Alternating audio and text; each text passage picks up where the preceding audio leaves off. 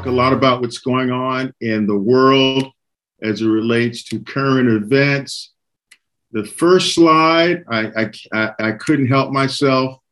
Maria, I had to show a picture of Eileen and the girls. So while she's gallivanting around in the beach, I'm here teaching principles of liberty because I am committed 100% to the cause. Julene took the day off. She's down there with her. So to her left is her baby sister, Geraldine.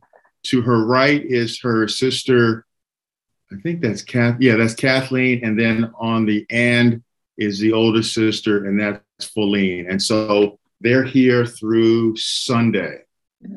So they're down at the beach having a great time. Principles 22, 23, and 24. So we're going to go over 3 principles today. Next week, we're going to do principles 25 and 26. And what Julene and I had talked about doing over the next 2 weeks is we're going to provide maybe 35, 40 minutes of content, if not less.